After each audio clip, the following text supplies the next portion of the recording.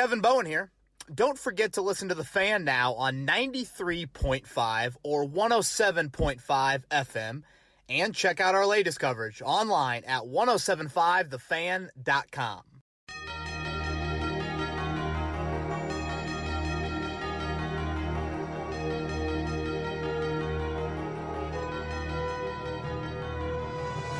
Not pretty, but it is a win, and it is a seat at the table. I'm Kevin Bowen, back another edition of Kevin's Corner. Chris Presley across the way. That one will show up as a highlight on a special teams reel, and that's probably about it.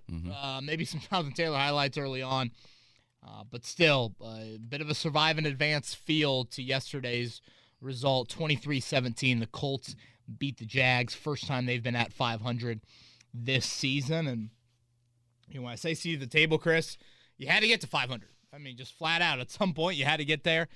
And now, if I'm not mistaken, I would think it's one of the toughest schedules remaining the rest of the season, and that's where you're at. And you got an unbelievable opportunity, albeit a difficult one, but an unbelievable opportunity to prove yourself down the stretch. Yeah, you have to win those games, and it was almost a tale of two halves, as we've seen multiple times, it feels like, over the last couple of years. But I'll be honest with you, here in Indianapolis, as you know, there was some snow on the ground in the morning. It was gray. It was really ugly out. I dozed off there the last minute and a half of the second quarter and through halftime, because it felt like the way that the Colts versus Jaguars used to be. And then in the second half, we saw a different story. Yeah, you definitely didn't miss much. I wish I could have taken a nap as well. But, you beat the Jets, you beat the Jags. The Colts are not in a position to lose those games. We've seen Tennessee lose a game, to the Jets this year. Obviously, Buffalo lost to the Jags, but the Colts just don't have enough goodwill, if you will, built up to afford to drop these games. We've kind of written off already at Houston and at Jacksonville to end the year. We probably shouldn't, just because, again, the Colts cannot afford to lose those games. And, really, it was an ugly game, Chris. This is something we'll get into a little bit later with Carson Wentz. The Colts' level of ugly is higher than most teams. And by that, I mean this. I would say yesterday was one of Carson Wentz's worst games of the season, and he didn't turn the ball over. He's created a very high floor for where he's at. Now, there are other issues that we'll get into, and we can talk more about Wentz later. But again, the ugly has not been 5 turnovers and you get a block punt against you and they return it for a touchdown, things like that. So, again, the ceiling obviously needs to be tapped into here coming up. But at the same time, the Colts have created kind of a high enough floor to where they've avoided, these kind of catastrophic disaster-like losses. Obviously, the block punt, speaks for itself. Tremendous there. We'll get into that a little bit more later. I liked Frank Reich's decisions to kick it. You can look at it two ways. It's a slap in the face of Jacksonville, but it's a deserved slap in the face. They don't score, so just kick the field goals. First time all season they haven't attempted a fourth down in a game, and again, I'm totally fine with that. But, eventually Jacksonville showed, first play of the game, they have a false start. Why haven't you won a road game in 2 years? Yeah. That's why. So, obviously lack of a killer instinct. All of that we can hit on, but 5-5, and now the fun really, really begins. Yeah, and jumping into things that you like we mentioned at the top of the podcast, the start. Colts got out to, and that's why I said I was like, hey, I can take a nap. We're up 17-0, keep the steam on. Let's go. It was nice to see the energy back in that building early on, and like I said, us looking like the typical Colts versus Jacksonville. Yeah, I thought it was just an unbelievable start and very reminiscent, honestly, of what you saw last Thursday, of just the offensive line paving the way early for Jonathan Taylor to get going. James Lofton said on the telecast, it could be flag football right now for Taylor. It had that feel to it. Obviously a great start.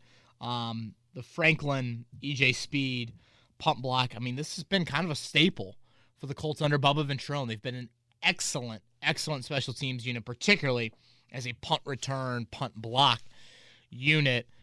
Franklin, not only, did he get free, but just what a beautiful, layout for the block. How many times you see guys just kind of screw that up? And albeit it's a difficult thing to do, and, for a lot of guys, they're like, oh, my God, here's my chance to make a play, and then, oh, shit, you overrun it or you drill the kicker or something like that. And Speed then showed off kind of his offensive background. He wasn't going to be denied there. Yeah. Returning that punt for a touchdown. So just a beautiful, beautiful start. And, it was kind of just to have no mercy on Jacksonville. Defensively, I thought you did a really nice job of scheming up pressure. I thought it was something that was pretty constant all game long. I don't think we've seen it. Definitely not to the magnitude that we saw it yesterday as well. But, when you got up 17-0, I know I've got a little pushback for the Urban Meyer Tiki Bob's tweet that I had, but I didn't see that one. What was it? When I was 17-0, I literally said, Urban. I guess I was like, Urban can be at Tiki Bob's by halftime. It had that feel. Yeah, it's just like Taylor's going to run for 300, and all of that. It kind of had all of that, and obviously we'll get into things that we didn't like here in just a second, but still, to me, when you're playing those sorts of teams, I'd rather start great than finish great. I know that might sound stupid, but the starting great against a team that can't score, hasn't won on the road in 2 years, you give them no sense of hope early on in that game. No short field, no easy points, don't let Lawrence get into a rhythm. And, yeah, they had the ball and they were on your side of the field and had a chance to score at the end. But even then, I still was like, yeah, I'll believe it when I see it, this offense actually getting in the end zone in such a critical moment. Yeah, and something else that you liked that I think all Colts fans probably liked is starting to see a little bit of more of an emergence of Kwity Paye and the defensive pressure up front. Wasn't spectacular, but we're starting to see them kind of come into their own just a little bit more. Yeah, I thought it was the best pressure of the season. Now, again, the bar is pretty low for that to be there, but Chris, what I liked in particular was it was very well disguised and then executed and just in general schemed up. On Paye's plays, I bet all of his QB hits he was a free rusher. I guess his sack maybe not, but you were able to create right number situation for yourself. Now, how much of that is a rookie quarterback? Sure, but you're going to see other rookie QBs this year, and the fact that you did that, I think, was really promising because you weren't just relying on Buckner having a couple sacks from the interior or something like that. Obviously, the final play of the game or the strip sack that iced it, it really is probably everything that Matt Eberflus wants this defense to be, and I would argue kind of should be. I don't think, when we saw them rush 4 or less, we saw Lawrence hit on some plays. They brought Kenny Moore on the blitz there. So here's Kwity Paye opposite Kenny Moore getting an upfield rush. Obviously, Kenny Moore gets his speed around the edge. That sends that sends Lawrence up in the pocket, and he had escaped a few times via those gaps at different parts of the game. But then, boom, there's Buckner on one side, Dio on the other. And that is kind of how everything is supposed to look, with this pass rush. Obviously, Toure, right spot, right time to jump on it and seal that victory. But, yeah, again, 10 QB hits, 3 sacks. Yeah, I'm guessing the blitz rate had to be pretty high. That's just kind of my naked eye with it. And at the same time, I thought when there were some plays in the secondary to be made, they made them. And we haven't really seen the individual playmaking as much as I would like for them to be there. Kenny Moore had a big breakup on a 3rd down. Rock Yassin had a couple nice plays out on an island for sure. And Isaiah Rodgers, I think, had one as well. So certainly the step up in competition is immense over the next couple weeks from a passing offense standpoint. But I just thought you never let Lawrence get settled. And that was monumental. The only way I thought Jacksonville had a chance is if he got settled and had some confidence, and I didn't sense that at all. I could not believe that Kenny dropped that interception. I know. That was he so. was looking at his hands like, "Are you kidding me?" Of all the interceptions, He thought he was out about, worried about kind of getting his feet down or what. But yeah, that was talk about rare. I thought for certain he had that. And another thing that I did like just quickly here, everyone likes the motor. There's guys on different teams in the NFL, whether you like that NFL team or not, you like certain players and you wish they were on your team.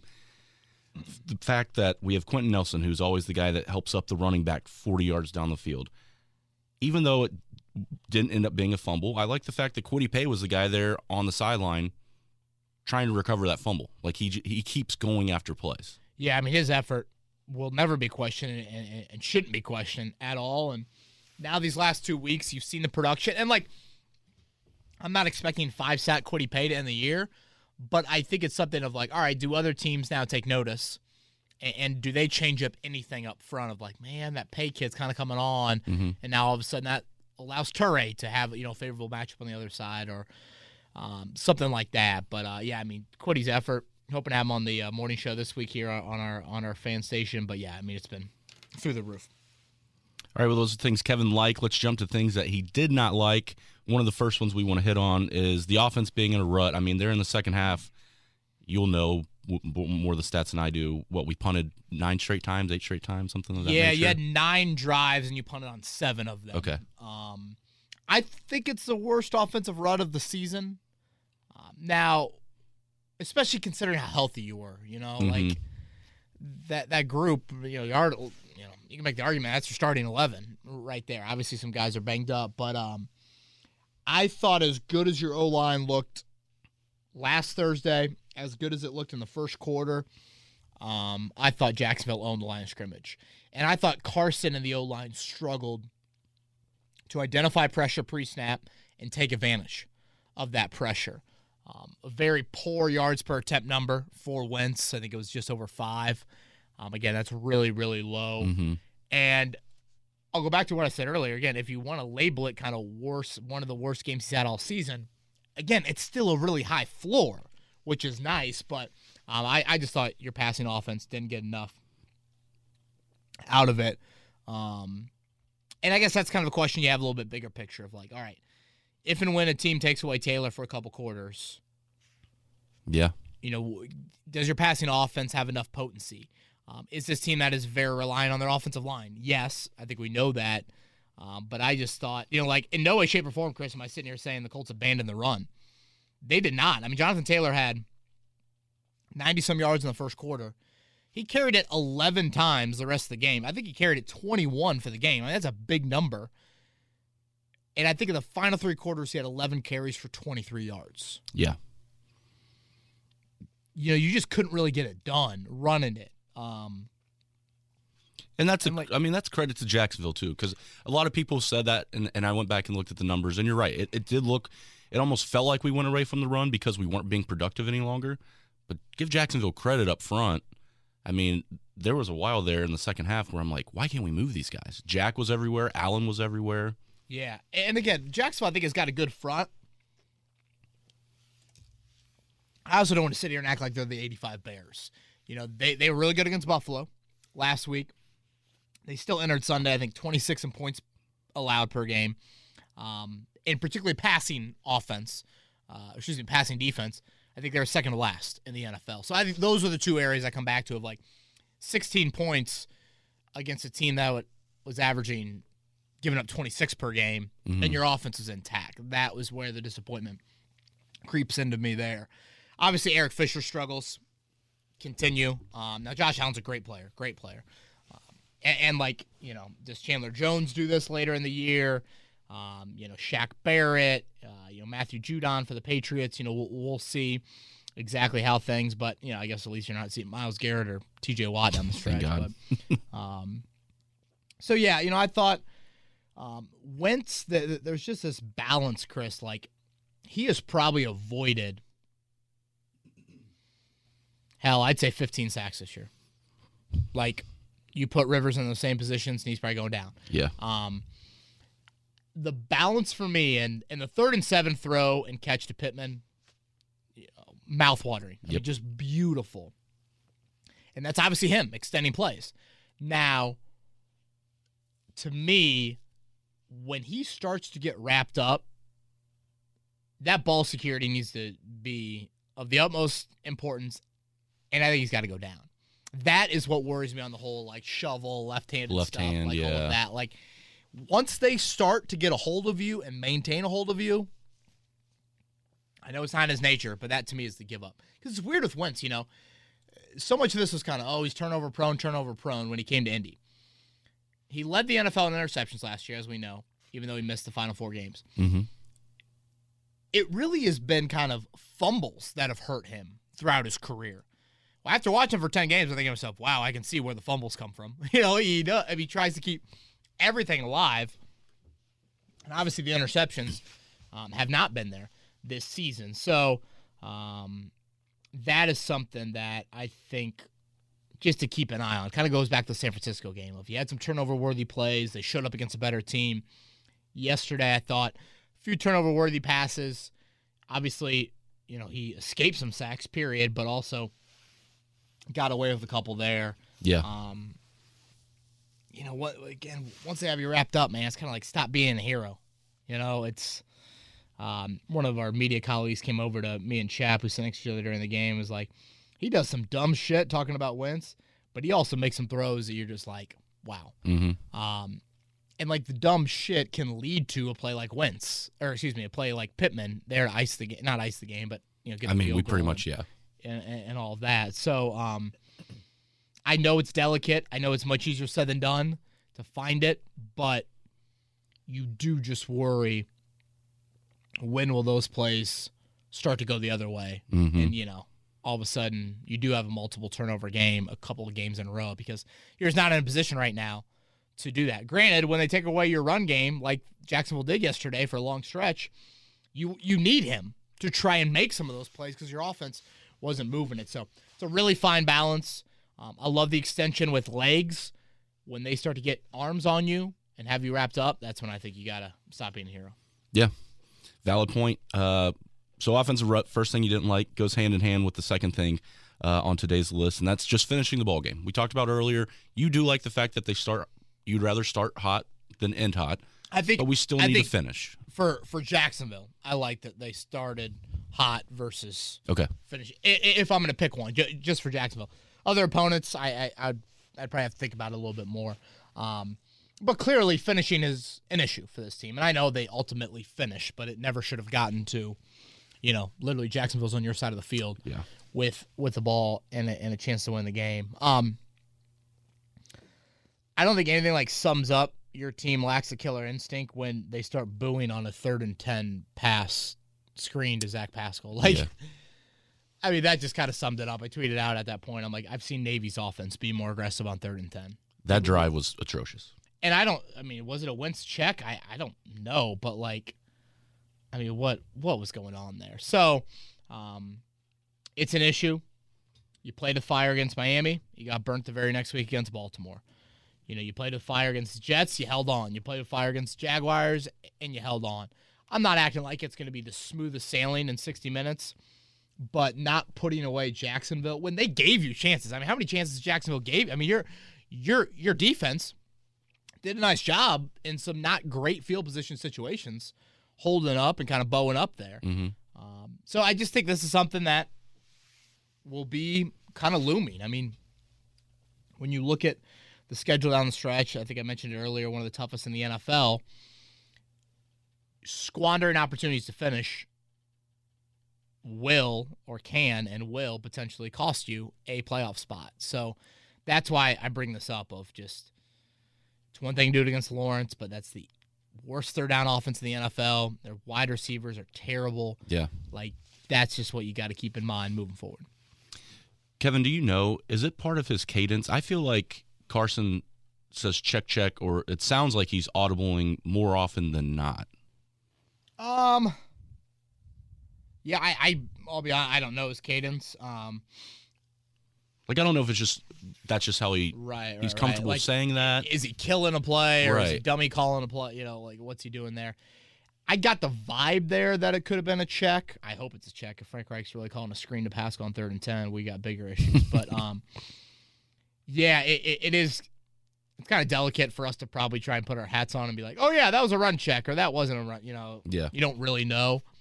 But that one just had a little bit of a vibe to me, watching players react to it, post snap, that they'd maybe check there. You can kind of get the body language feel. Yeah. All right, Kevin, let's jump to Twitter questions. First one comes from Rick, and he wants to stick here with Carson Wentz. Do you think Wentz, with his unorthodox ways of extending plays, or our defense will sabotage us first in making the playoffs? We graciously made it to 500, but we have Buffalo, Tampa, New England, and Arizona up next, so we're going to need to see some flawless execution from both. What say you? Yeah, Rick, I mean, I would say pass defense is probably the bigger concern of the two. I'll go back to what I said earlier about Wentz and the fumbles and the INTs. Like, the INTs outside of last year has never been that big of an issue. It's been more of the fumbles and the ball security. Does that stuff, that stuff can be kind of flukish. Kind of just like Lawrence is going down on that one play and Dio, hits the ball and boom, it's out. Whereas Wentz had some plays yesterday where he held on to it, and kept the ball there.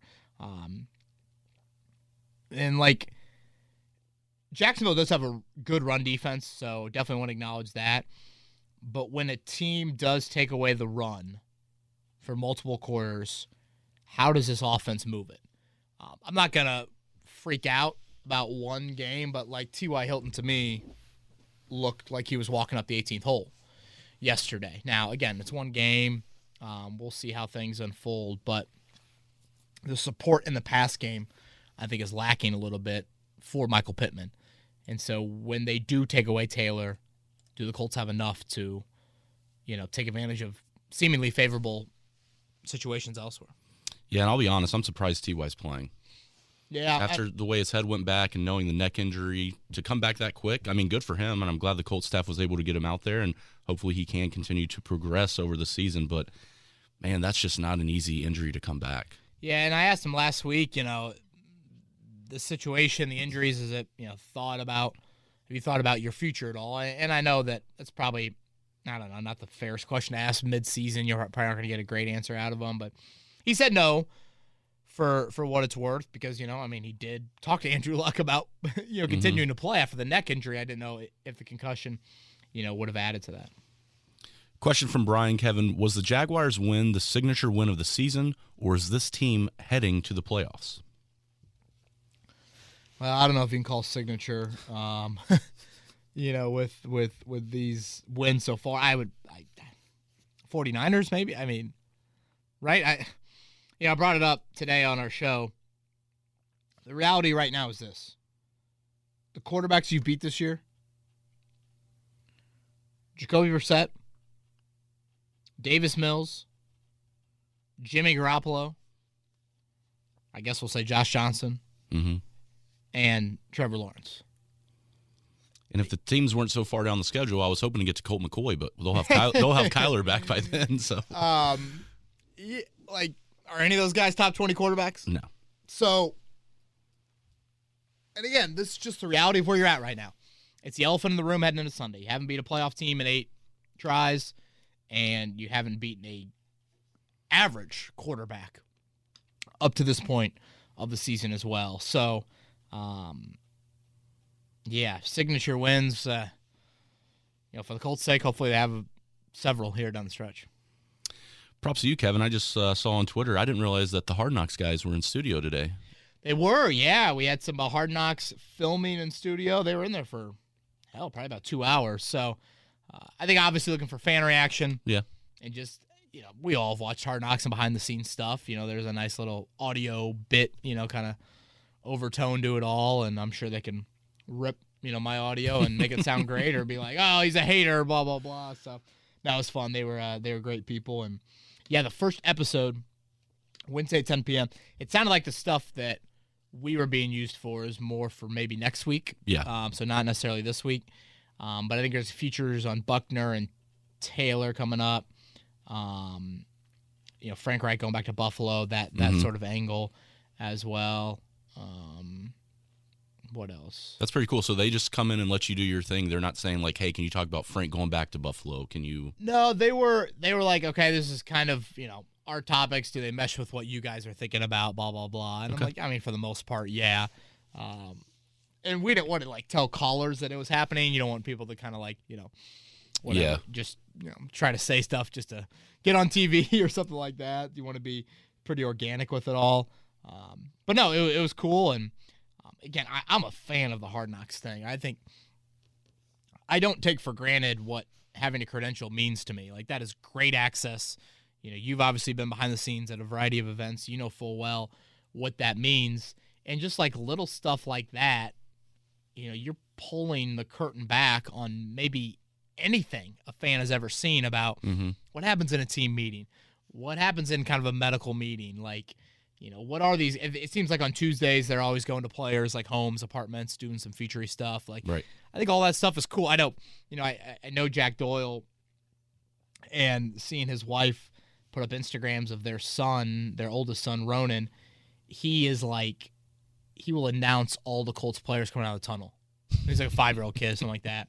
And it's unbelievable. I mean, it's like, and I'm thinking back when Autry was here. It's like, from Mississippi State, Nico Autry. It's just like, yeah, that's that, cool. like, they're going to feature that sort of stuff. Just like, it's not going to be this, like, cutthroat nature. Sure, there's going to be some of it, but I just think in general the behind-the-scenes stuff is really, really cool. And I know I eat it up when it's, the U.S. soccer team has done really cool ones at all their road games this year as they're doing the World Cup, trying to qualify for the World Cup, and I've enjoyed watching those just because, again, I think I know something. I don't know that much about U.S. soccer, though, and just like seeing how they operate, and World Cup fascinates me in these road venues. I think is so cool and just a bit eerie at times. So we will have Steve Trout, the lead director of Hard Knocks. He's going to be on our morning show this Wednesday, and then we'll have him on every Thursday to recap shows throughout the end of the season whenever they stop. So that'll that's be nice awesome. To kind of pick his brain a little bit on what went into the editing floor and all that. Yeah, I saw that, so I wanted to bring it up. So as Kevin said, tune in to 1075thefan.com if you're not local, or listen to the radio show if you are local, because those will be great interviews to have. And like you said, a peek behind the curtain and seeing our, guys that we see every Sunday, actually you realize, oh, they're kind of like me. All right, question from Craig, Kevin. Good start to the game, but a precarious finish, as we mentioned. Curious your thoughts on Dio Odengbo thus far. Obviously, the big play at the end of the game, but he feels like he's been a little quieter through the other three as he's coming off of injury. What do you think of him so far?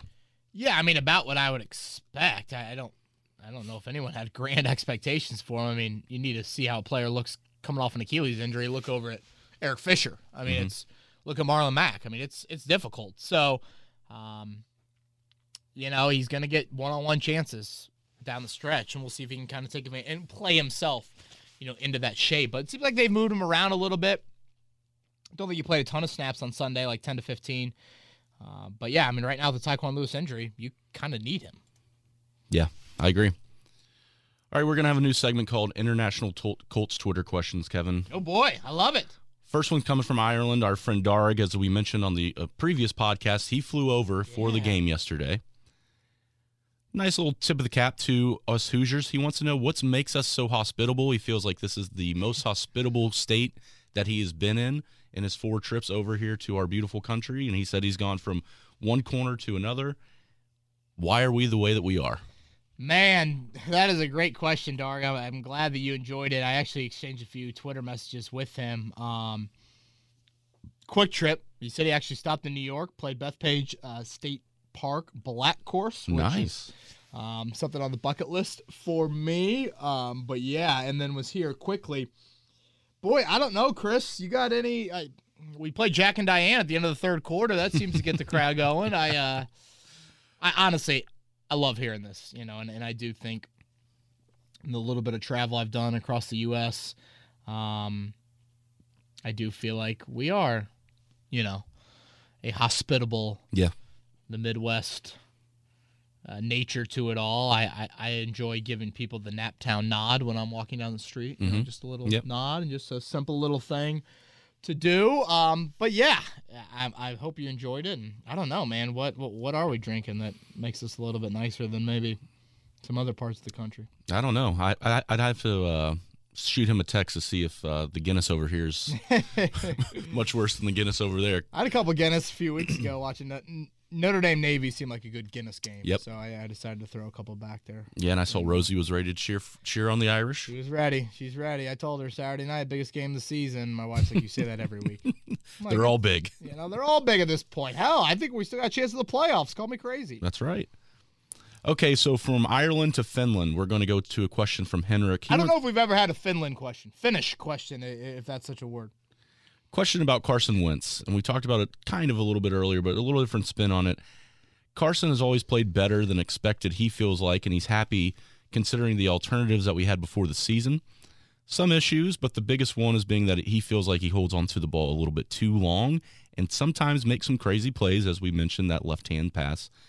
Is there a possibility that he can stop doing this, or is this just a habit that's just too deeply rooted in his football DNA? Yeah, I think it's probably that latter. And, it's something that Frank Reich signed up for. And just like, I think it's maybe the hardest thing to coach with a quarterback of just where is that balance of wanting him to play to his strengths, which is the big arm and extending some plays and flashing that arm talent, versus obviously when you do extend plays, inevitably there's more risk involved with that stuff. So, yeah, I think this is just life. This is life with Carson Wentz. I think I tweeted it out, at some point earlier in the season, like Carson Wentz is a damn entertaining quarterback to watch. I mean, it's not always the prettiest, and it's not always a great entertainment, but you don't know what you're going to get from play to play there. Man, I must say, he gets some mustard on those left-handed tosses. He can really yeah. I mean, him and Mahomes in a left-handed battle, that'd be quite the thing to see. It's like when he does kind of a little shovel pass, he looks like a great middle infielder. Kind of shoveling it, over to his shortstop or second baseman to try and turn the double play there. So, yeah, thank you for the question. What was the name on that? Henrik. Appreciate it. Henrik Stenson from Sweden, not Finland, but a legend up there in the, what do they call that? The Norwegian area, maybe? Norway's up there? I don't know. I don't want to jump in on this one. Yeah, I'm already regretting it. I think Norway, Finland, Sweden are all together on kind of the northern part of, I guess, continental Europe, if you even call it continental Europe. I don't even think it is. Well, Darg thinks Hoosiers are hospitable. When I think of that region of the world, I feel like those people are all pretty nice as well. Yeah, I've only been to Europe once, been to London for a few days, and was treated tremendously well. Kevin, question from Michael. The players on defense are making the plays, but the scheme that Matt Eberflus calls is awful. Well, awful might be strong, but that game was won by a player making the play, not necessarily his soft version of Tampa 2. What are your thoughts there? Well, I think when you're talking specifically that play, Michael, I'd argue that Matt Eberflus did something on that play. Brought Kenny Moore on a blitz. I mean, that's not just saying, hey, here's our front four, and, we're going to get home with that. It was, here comes Moore off the edge. Kenny obviously is on the opposite side, Quiddy is on the opposite side. That creates pressure, and then, boom, steps up in the pocket, and Dayo Odeyingbo and DeForest Buckner do that. Look, I've got issues with the scheme. Like, I totally get it, and I do think it's a big hindrance in keeping this defense and football team in general from where it could go. But I think specifically with that play, I actually thought they dialed it up nicely. And early on, there was like a 3rd and 10, Chris, where they disguised it the snap. They ended up only rushing 2. And Trevor Lawrence converts on 3rd and 10. It's like, come on. Yeah. Rookie quarterback, you've got to dial it up a little bit more there. How I kind of look at things is this. You create an advantage via 4 ways. Offensively via players, offensively via scheme, defensively via players, defensively via scheme. Kind of your 4 general, and I know it's, a little bit too, big picture, but that's how I look at it. I think the Colts have an advantage on most afternoons, schematically offensively, with players offensively. Defensively, I'd like to think with players, but the scheme, no. I think more often than not, they're at a disadvantage. That's what is frustrating to me. Yeah, no, that makes sense. Stick on the defensive side of things with a question from Randall. He's got a couple questions mixed in here. He wants to know, basically, our pass rush. Tied for 13th overall, 19 total sacks. Now, this question we think probably came before yesterday's game. People are lamenting about the fact that we don't have Danico Autry anymore, but he does love the hustle of Kwity Paye. Hopes to see more out of Dayo Odeyingbo and Kamoko Toure as they show flashes, as we saw a little bit yesterday. With that said, do you think letting Danico Autry go was a mistake, or will our young guys finally, and in all caps finally, get decent snaps and pay off in the long run? Do you think basically playing veterans over young premium draft picks was a mistake in the Chris Ballard camp? Or do you think we should be patient? Randall's on the side that we should be patient. Yeah, and, honestly, that last part is what it comes down to, Chris. What do you want? Do you want the Dayo Dangbo offseason move, or do you want the Eric Fisher offseason move? Mm-hmm. Eric Fisher, more of a win now. A Dangbo, more of a not win now, and have some patience there. So I think you just kind of pick a lane. Now, and, probably revealing my speeding ticket I got a couple weeks ago, I tend to pick multiple lanes. And I do think you have to do that when you're roster building. When you rotate so much on the defensive line, Chris, I think you had an opportunity to keep Denico Autry. You wanted to keep him, Yeah. You just didn't want to keep him at the number that Tennessee gave him. So that goes back more, for me, of Chris Ballard's philosophy of, if you sweeten that pot a little bit more, he's back here. And now a Tyquan Lewis, an off-injured player. Autry has been very healthy throughout his career. Lewis has not been very healthy. That, I think, adds to kind of the frustration there as well. So I think you mix and match, Randall. I'm not acting like the Colts are an all-in Rams push all the chips to the middle of the table sort of situation, but I also feel like you can still, bring a veteran back, help groom those young guys, still rotate in bodies on the defensive line so people are getting snaps. Another one here about the defensive line. This one comes from Yoel. Says, I know the offense was the main problem yesterday, but Pro Football Focus have the Colts defense worst in the league in EPA per play when blitzing. In my opinion, it was evident yesterday. Why, in your opinion, are the Colts so pathetic when blitzing? Oh, I actually thought they got home decently well yesterday when blitzing. I would agree they have struggled this season when blitzing. Boy, and that's a multitude of factors. It's poor disguise, poor execution. I think when you blitz and you stunt and you spacing is really key. You don't want to get everybody clogged up kind of in one area. Mm-hmm. So, yeah, I would say I'd say yesterday was the best I've seen the pressure, and smart against a rookie quarterback who, I think there's some questions about what he saw in college and how that translates to the NFL, and clearly teams have taken advantage. I mean, you probably make the argument Lawrence has looked, I would say, as poor as any of the rookie QBs starting. I guess Zach Wilson might be a little different, but yeah, I thought it was very smart, and it has been an issue, but I don't think it was an issue yesterday. Okay. Next question comes from, and this is the last one we have on Twitter questions this week, from The Prince. Ooh. Let's pretend the design of the Colts zone defense, yeah, he does sound important, is why they get an interception or two per game. Is that the same design that gives up a minimum of 70% completion ratio a good exchange, or should Matt Eberflus be fired? Boy, that's an interesting way to look at it, Are the Colts really averaging well, I guess yesterday, it was just a strip. They didn't have any interceptions yesterday. Correct. I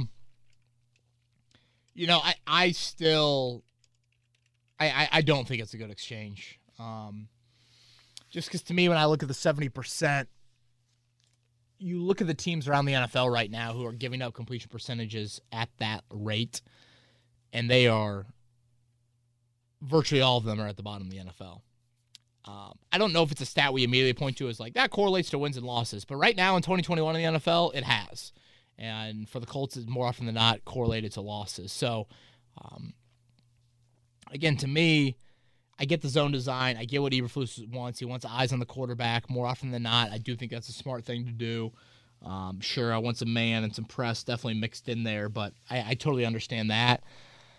But, yeah, 1 to 2 picks versus 70%. Yeah, I just don't think 1 to 2 picks is sustainable for 17 games, and I think, unfortunately, 70% has been sustainable through 17 games. That's probably the bigger issue. Well, Kevin, next week you got the battle of 1 and 2 in terms of turnover differential with the Bills and the Colts. It's a good point. I know the Bills have been tremendous defensively. Granted, you look at the quarterbacks they faced, you could probably put Carson Wentz near the top, honestly, of the QBs that they have faced. Got one question for you. A friend of the podcast and local reporter, Charlie Clifford, put out here a little bit earlier. Oh, nice. And this is just to kind of mix up a question that we've not really had to talk about, which is a good thing. Yeah. Have we found our new kicker? Ooh. Right now, 82 votes are in, and I always say Badgley. Badgley Yeah. has 75.6% of the vote to stay in the seat. I would go with Badgley. Now, I want people to kind of hear it out, though. You look at Hot Rod before the injury. I believe he had only missed one field goal all year and hadn't missed an extra point. Damn good. Mm-hmm. You look at Hot Rod throughout his career, better kicker, more efficient, more accurate. Now, the length issue, I think, is always kind of the question there. Badgley has hit from longer, but he's also been super inaccurate from over 50 yards. So it's not like been, what kick from over 50 is a guarantee, but you know what I'm saying. Yeah. I like, and this is me putting on my kicker cap, which is dangerous. I like how the ball comes off Badgley's foot. I do too. There just seems to be a nice skill there. But, man, if you're Hot Rod, whew, it looks like Hot Rod's agent's trying to make some of the rounds right now and trying to save his – I think he can feel it. That's one of those, if they would have, panned to the sidelines or wherever Hot Rod was in Lucas Oil Stadium after some of those kicks yesterday, it was like – the Zach Wilson clap like we saw a couple weeks ago. Nice, good job, Michael. Camera's on you. One of those. So, it's interesting though, man. I mean, parity defines this league, and look at yesterday. Special teams, 4th down. Colts won it. Jacksonville didn't. That was the difference in the game. They missed an extra point. They missed a field goal. Yep. Your mindset's different driving there late for a field goal, maybe to send that game in overtime, where at that point it looked like Jacksonville was the better team. So they, probably would have been like, hey, we can just get this OT. We can definitely win this game. So I would go with Badgley, but it's not, I think, as drastic as people would initially think it is. Okay. Yeah. You got to look at Badgley's past history. Yeah. Granted, he's been here before. All right. Well, those are all the Twitter questions and personal questions from me. Anything you got to add? I'm just going to end with this, Chris. What an awesome time to be cheering for your team. Like, this is it. Here we are, 5-5. You got a seat at the table. You're facing, I would say, 5 playoff-like teams in the last 7 weeks. The order is, again, at Buffalo, home to Tampa, at Houston, then the bye week. You got New England maybe on that Saturday or Sunday at Lucas Oil. That's to be announced, I think, this week. Then you go to Arizona on Christmas night. You come back to Lucas Oil for the home finale against the Raiders, and you end in Jacksonville. Like, right now, have the Colts underachieved? Yeah, sure, a little bit. But they've got a chance, and I just think it's such a fun time to be a fan. I've gotten into some arguments with Jimmy Cook, the resident Dan Dakich producer here locally, about, I don't want Notre Dame to be in the playoff. They'll just get blown out. And that's just such a sorry-ass way to look at it. I hope Jimmy's listening to the end of this podcast. You played to win the game. Thank you, Herman. Like, I just think it's so soft. And if you're a Colts fan right now, the season is not gone. I think according to plan, like you would. But it's not that far off. And the beauty of the NFL is you've got, you control it to a degree. It's difficult, but 8 straight playoff losses. Haven't beat a top 20 quarterback all year long. You can silence that. Now, you got to string some together, but you've got that ability to do that. And I just think it's kind of edge of your seat watching here as we end November and end of December, and then 2 games in January as well. So, what a great time. Frank Reich's Why Not Us? I'm not ready to go there, Frank. I get why you said it. I'm sure if you're Tennessee, you're probably thinking to yourself, wait, Jim Irsay, you tweeted that a few weeks ago, and then Frank says that. Like, hello, we're 8-2, have won 6 straight. But I get what he's saying. Tennessee obviously is dealing with the injury, and the AFC is kind of wide open. But to throw the dart, you got to have the dart in your hand. And the Colts still don't have that yet. But what a beautiful opportunity coming up. Yeah. To try and get there, man. And thanks to a lot of teams yesterday around the AFC for stumbling. Right? We got a lot of help flip yesterday. Of the week before, Yeah. The week before, you had all those AFC teams beat NFC teams. Yesterday, you kind of had the flip of it. So, gotta love it, man. The NFL, nothing like it. That's right. He's Chris Presley. I'm Kevin Bowen. We will be back next Monday. I guess, yeah. We'll continue to stick with Mondays here. Again, 3 more games until the bye week, all on Sunday afternoon before we get into December, and then 2 in January. He's Chris Presley. I'm Kevin Bowen. Everybody have a great week. We'll talk to you next week on Kevin's Corner. This has been Kevin Bowen. Thank you for listening to another edition of Kevin's Corner. If you haven't already, subscribe on iTunes or Stitcher for the best Colts and Pacers coverage.